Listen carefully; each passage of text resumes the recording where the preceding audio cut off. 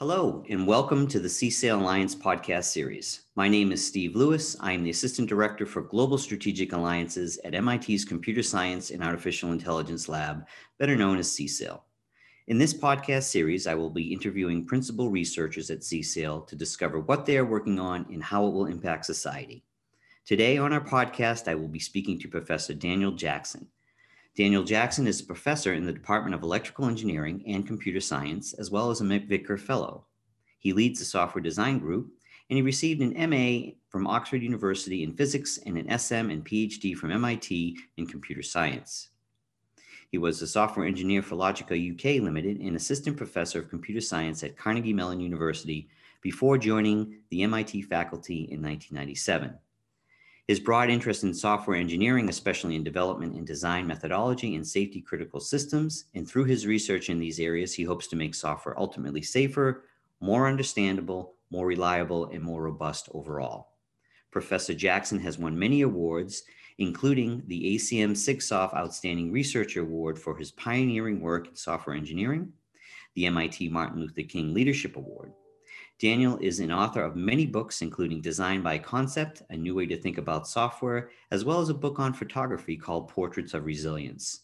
Daniel, thank you for your time today. Thanks so much, Steve. Can you tell our listeners a little bit about the focus of your research and some of your bold aspirations?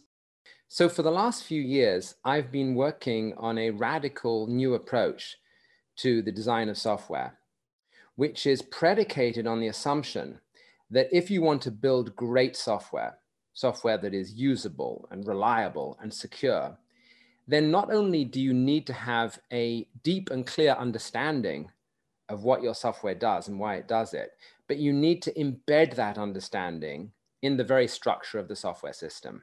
And this is actually not a new idea. Fred Brooks in Mythical Man Month, a very influential book, wrote about the idea of conceptual integrity. And when he wrote an afterword in the 1995 edition of the book, 20 years after it had originally come out, and went back and talked about which ideas in the book were most important, he said, I still believe that conceptual integrity is the most important idea in the book. But he never told us what conceptual integrity is. And that's something that I've been trying to figure out. And I've developed a method of designing software around this notion of concepts that allows you to identify the concepts in a system, to analyze them systematically, and to put them together in a productive way to solve the kinds of problems that we want to solve. And this gives a radical and more flexible and simpler view of how to organize software and how to ensure that the software actually meets the needs of its users. And what do you think about current design methods or strategies for developing software? Is like Agile, for example, or is that a system that is needs to be improved? Yeah, I think that approaches like Agile have certainly brought in some respects a revolution to software development, but they've been a process revolution. So what Agile tells you is that the way you think about developing your software in phases should change, that the phases should be shorter, they should be more incremental, they should be more driven by immediate customer needs, and they should be responsive to feedback. And DevOps, of course, even takes that into the deployment phase. But Agile really did nothing to rethink what software itself was really all about, how we would actually design software. At the end of the day, when you sit down to think about the needs of the users, and when you sit down to design the software and to code it, we're not really that far ahead of where we were in the 1970s. Really? How so? Of course, in the last 30, 40, 50 years, since the advent of computing, we've seen some amazing advances in programming technology and in programming methods. And we understand programming much better now. And there are some remarkable ideas that came from research and from industry. You just have to look at ideas like the notion of abstract data types and objects, which completely revolutionize the way that we build software, or ideas that are so fundamental, people don't even realize that they were actually invented. So now we have this, this assumption that you can talk about dependencies between different modules. This module depends or relies on this module, and the structure of the system, has to be organized so that these dependencies are tamed. Well, that idea was invented by David Parnas in the 1970s. Before that, nobody had heard of such an idea. So we have these great ideas, and they've certainly influenced the way we program, but we still, in many respects, miss the big picture. And so what I see is that when we think about usability in particular, you have visual designers and user experience designers who tend to focus primarily on the skin of the user interface and what the user interface looks like, on its visual design, on the microscopic interactions you have with that interface. And then you have, of course, a mountain of software engineers and software developers who work on back-end stuff. They build servers and databases and elaborate architectures that lie behind the user interface. But there's almost nobody bringing these two together. There's nobody thinking about what it actually means to design the fundamental structures of software to serve the needs of the users. And because we don't have that, we so often end up with systems that have remarkable technology that powers them, but are still, still almost unusable, or at least their usability is not in line with the power of the technology that lies behind it. I think you only have to look at something like Zoom as an example of this. Zoom is one of the best pieces of software out there, and I think Zoom's popularity and success is well deserved. And undoubtedly, that's in large part because Zoom's video technology is remarkable, right? Even over a fairly poor internet connection, you can get a pretty good picture of someone talking, and Zoom is remarkably reliable and effective. And its user interface isn't bad either. But we've all been caught by these situations in which breakout rooms don't behave the way you expect them to, in which chat messages get lost. And Zoom itself, as you may recall, got into a lot of trouble at the beginning because of its security problems. And so we're beginning to realize there's this disparity between the underlying technology, this remarkable networking video technology on the one hand, which so much research and effort is poured into, and on the other hand, this usability technology, which is often just neglected. Of course, companies know that it's completely fundamental, but researchers haven't paid so much attention to it. I see. And what's your take on using machine learning or AI to help develop better software or more usable software? Is that some place where we're at now, or is that more so in the future? I don't honestly think it's going to help. I think that software, to be more usable, has to be more simple. And generally, AI and machine learning are only going to make things more complicated. So I think, that there are fantastic applications for AI and machine learning. Probably, we've seen, for example, the amazing explosion of applications in image recognition. And that has, many domains in which it can be very useful, from, medical diagnosis to, sorting your family photographs. But I don't see machine learning really being in any major help in software design. Interesting. Can you tell me a little bit about the Wildcard project and what's that all about? Wildcard is one in a series of projects that we've been conducting in my research group to really rethink the fundamental paradigms of programming. And Wildcard poses the question, what would it look like if you could take your favorite web apps and, as an end user, not as an expert programmer, customize those web apps yourself, change their behavior? And so what Wildcard allows you to do, for example, is to open the Airbnb page, to look at it and say, wait a minute, Airbnb has prices, but it doesn't let me sort listings by price. I'll add that.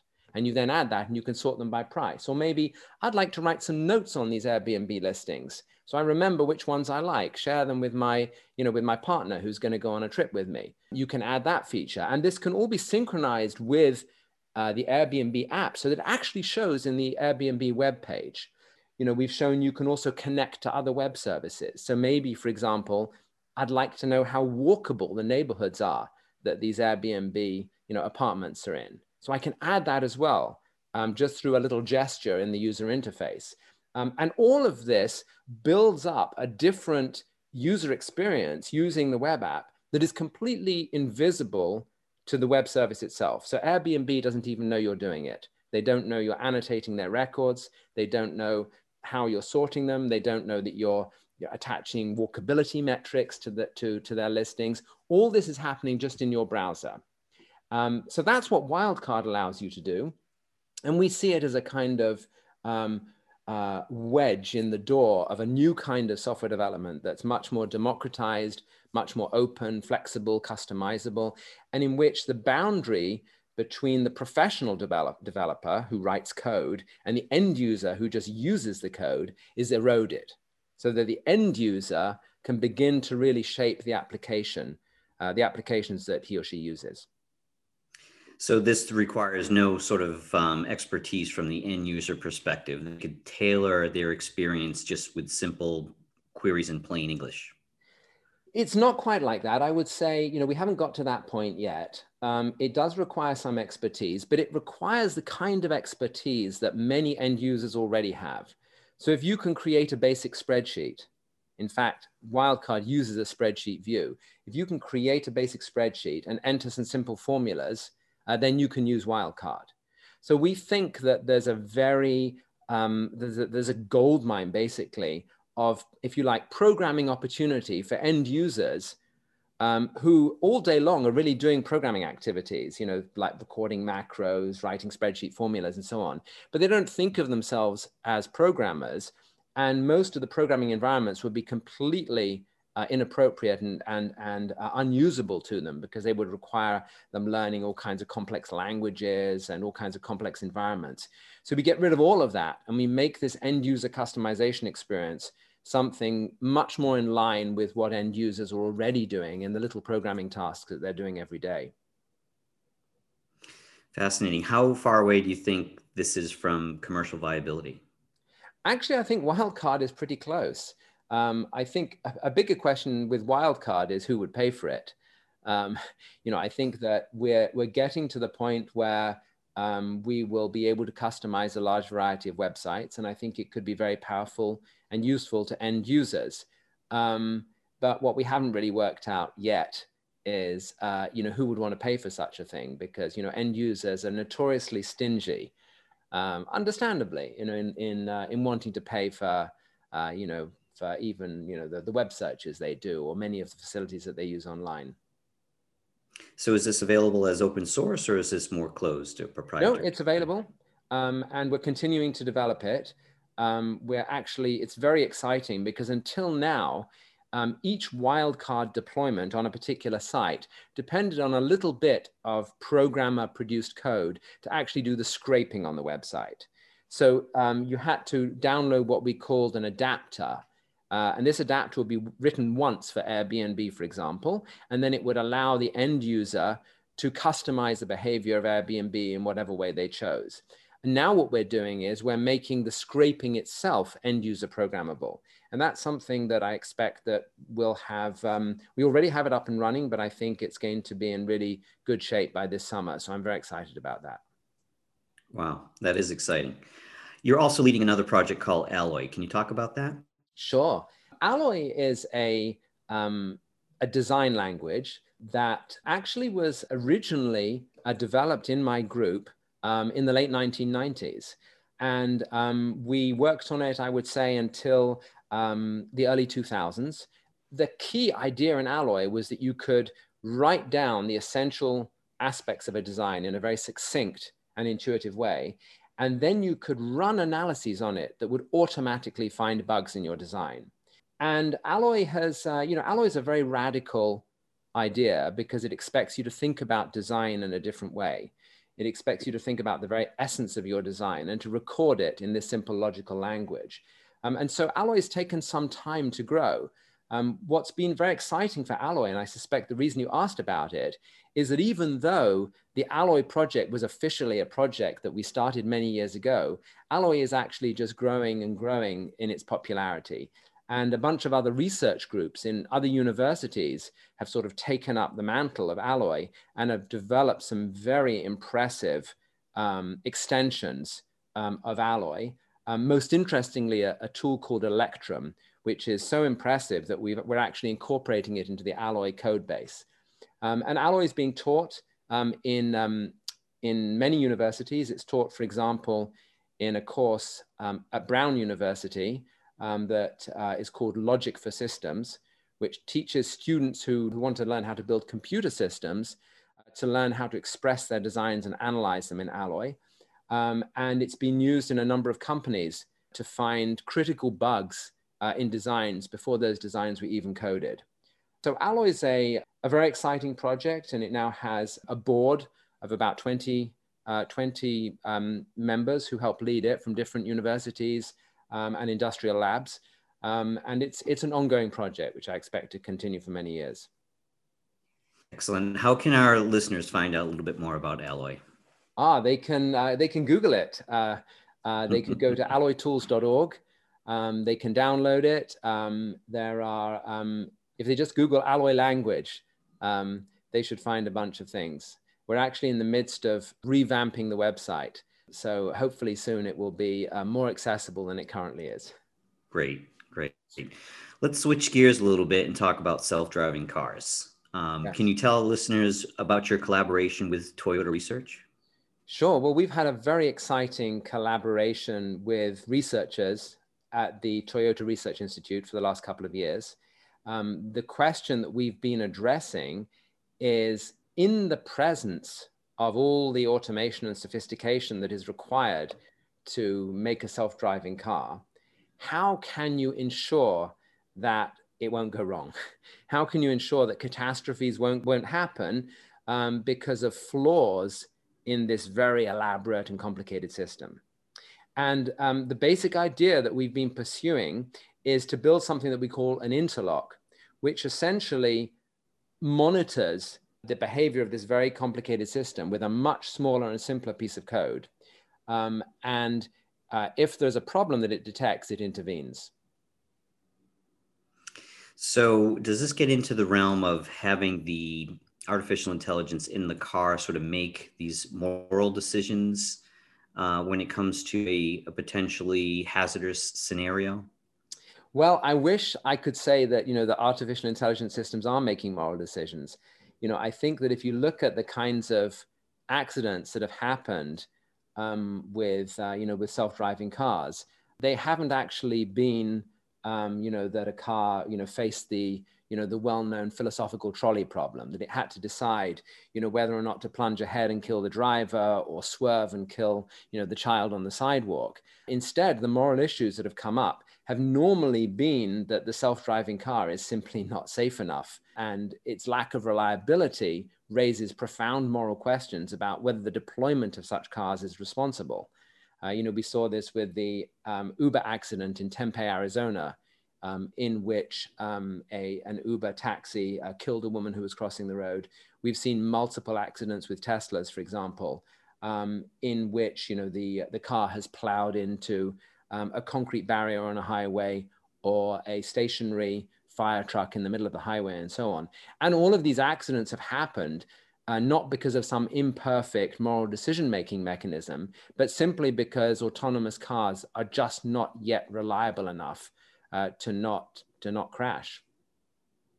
And does Interlock sort of get at the heart of this particular issue?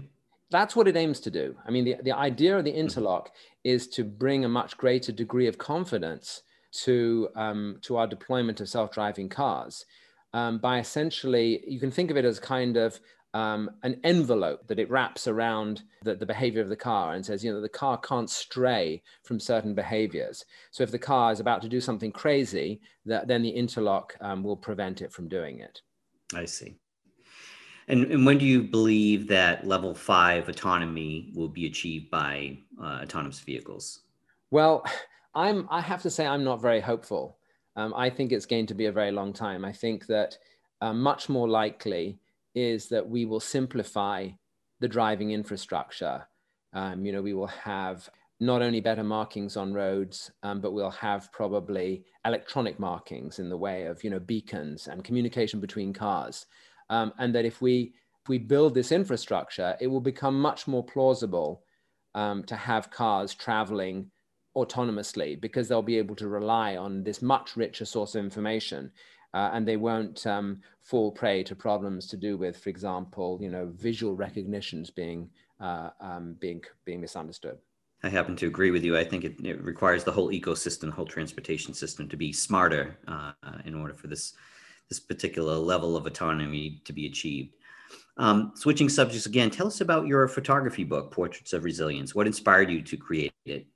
Wow. Well, Portraits of Resilience came out of actually a very dark period at MIT. Back in about 2015, we had experienced a terrible, tragic spate of suicides at MIT. And the weight of depression and anxiety, particularly amongst our students, was just debilitating.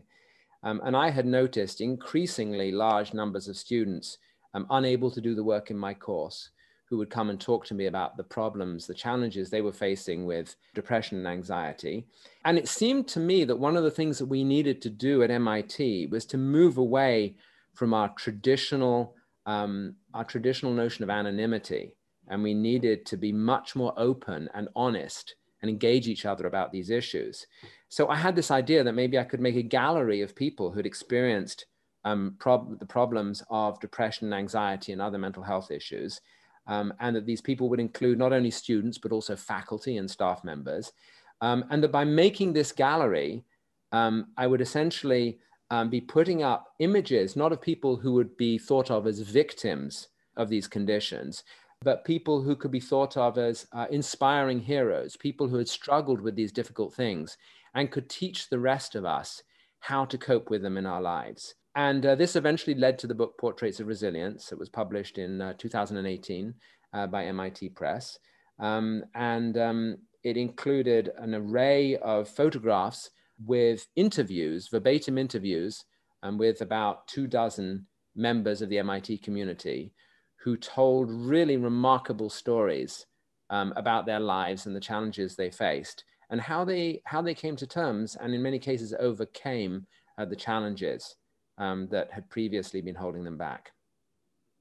That's wonderful. Where can our listeners find this book? So there's actually, we have a website, portraitsofresilience.com, and the website has excerpts from the book. It has pointers to where you can obtain the book if you'd like to.